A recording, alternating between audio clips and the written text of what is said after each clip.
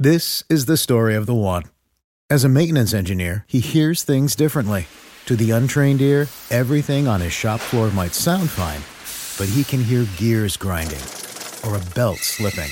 So he steps in to fix the problem at hand before it gets out of hand. And he knows Grainger's got the right product he needs to get the job done, which is music to his ears. Call, click Grainger.com, or just stop by. Grainger, for the ones who get it done. What's the easiest choice you can make? Window instead of middle seat? Picking a vendor who sends a great gift basket? Outsourcing business tasks you hate? What about selling with Shopify? Whether you're selling a little or a lot, Shopify helps you do your thing, however you cha-ching. Shopify is the global commerce platform that helps you sell at every stage of your business. From the launch your online shop stage to the first real-life store stage, all the way to the did we just hit a million orders stage. Shopify's there to help you grow. Whether you're selling scented soap or offering outdoor outfits, Shopify helps you sell. Wherever and whatever you're selling, Shopify's got you covered. Sign up for a $1 per month trial period at shopify.com/try. Go to shopify.com/try now to grow your business, no matter what stage you're in. Shopify.com/try. What's up, everybody? Miss Marvel TV Talk. Hey, it's Bo here from the TV Talk podcast. We got kind of the final Miss Marvel. Look, overall, this episode was not necessarily one that I enjoyed nearly as much as the episodes that came before it. In fact, even kind of thinking through what I want to talk about after this episode has everything to do with kind of that teaser at the end and kind of the big reveal that there's more going on with Miss Marvel than meets the eye. But I mean, I do feel like it needs to be addressed. In conclusion to the series as a whole, I feel like this was kind of a stretched out. It didn't quite hit the mark. It was a little bit anticlimactic, and to some extent that's okay, right? We're dealing with children superheroes. We're dealing with the introduction of kind of the Young Avengers, and I do think there were good moments throughout that kind of made the camp face the reality. I'm thinking specifically, the guns start flying and she has to create, the shielding around Cameron to protect him. And then, the seriousness get there. Another one is when Bruno is trying to create a silly distraction, and he gets decked out in the face. And you felt like the silly meeting that seriousness in a very kind of brutal way. I thought that worked pretty well. But overall, I do think that the silliness, I feel like the climax should have been a little bit more serious. I mean, that's just me, and again, that kind of is what it is. But overall, the series, I really, really enjoyed it. And I'm hoping that me and Belle will get an opportunity to kind of do a deep dive into the season as a whole. But again, the big thing I really want to talk about is the reveal. So, this entire series kind of reintroduced the concept of Miss Marvel, not necessarily as an Inhuman, but as someone who is connected to more mystical, or perhaps mystical origins, with the bangles specifically. And the fact that those bangles seem to have some sort of connection with the Djinn, and while they don't ever call it by name, the Negative Zone, which is kind of this alternate dimension in which they perhaps reside. So I'm very curious to see how this is further explored.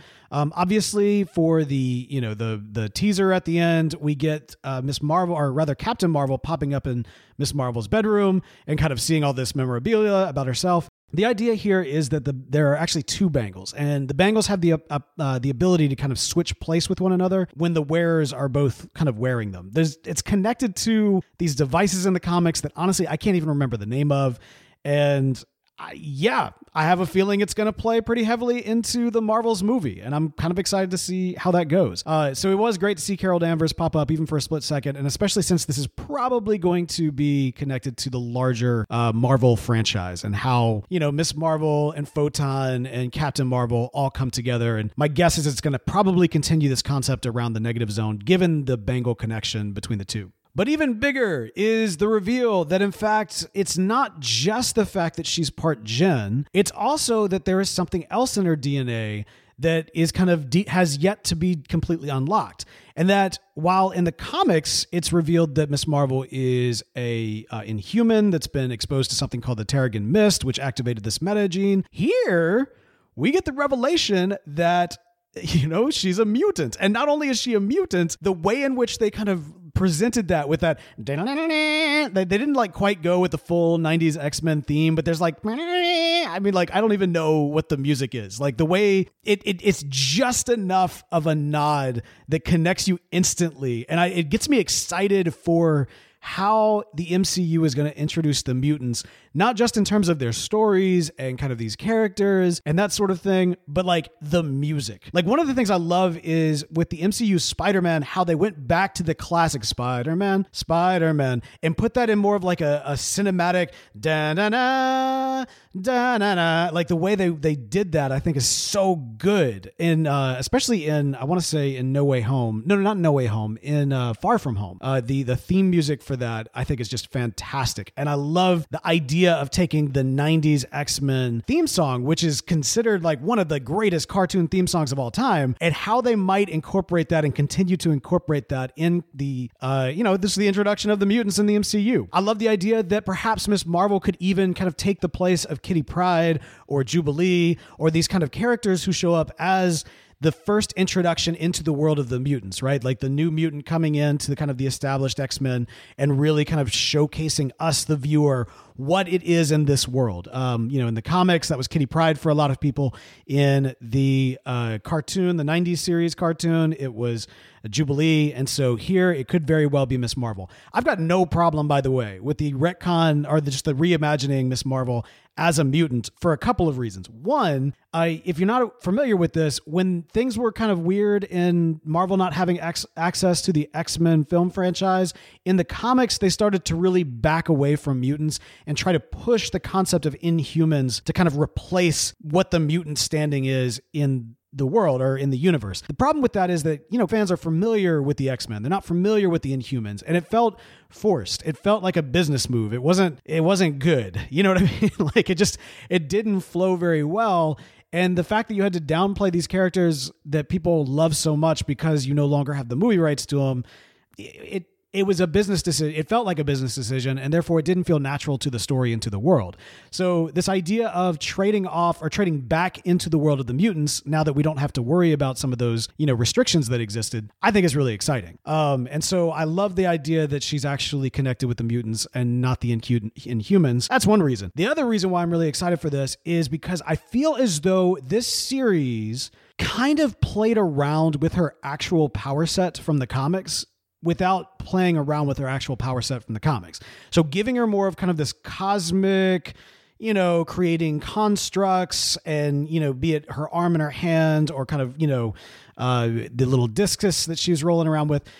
It instead of her just being another stretchy hero, it allowed for them to explore something different and take something that would probably be considered more broadly cool than stretchy abilities. And also kind of back end kind of put in some of the stretchy abilities in the final fight where she goes all giant and she kind of stretches out her body like that.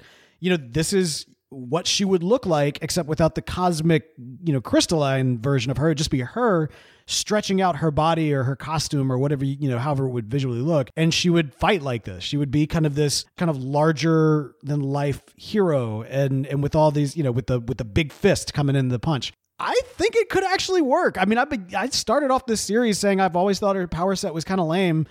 And now that I've actually kind of seen it in action and I've found every single episode kind of wishing it was really more of her classic power set, I think there's a path to do that. Now that we know that she's a mutant, maybe she actually does have that ability naturally.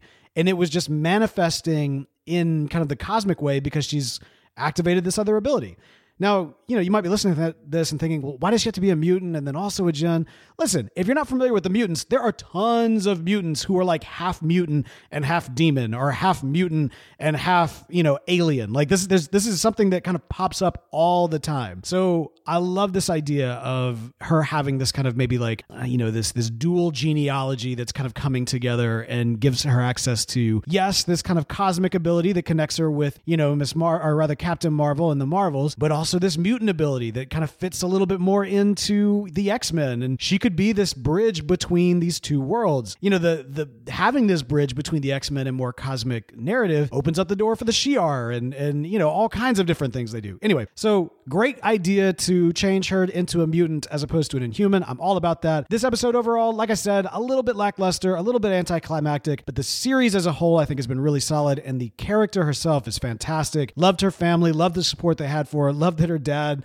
gave her the inspiration for the name Miss Marvel, and kind of that was, I don't know, it was just really sweet. I loved that. And I love the fact that like in the moment where she has to take action, she's like, you know, you didn't raise me to just sit on the sidelines when people need help. And, you know, just, yeah, this is great. So good moments throughout. Yeah, overall little disappointed with how kind of anticlimactic it was, but it did not ruin the series for me at all. Love the series as a whole. Would love to hear your thoughts. Head over to Twitter, use the hashtag Miss Marvel TV Talk, and let us know what you thought about this. We will hopefully have our full spoiler review for Thor Love and Thunder coming your way very, very soon. So stay tuned for that. Until next time, I'll be back in a flash.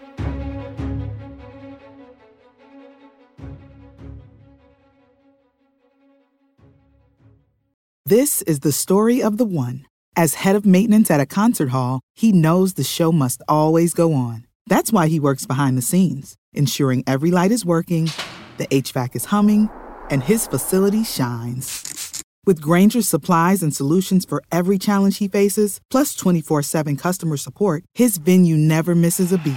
Call quickgrainger.com or just stop by.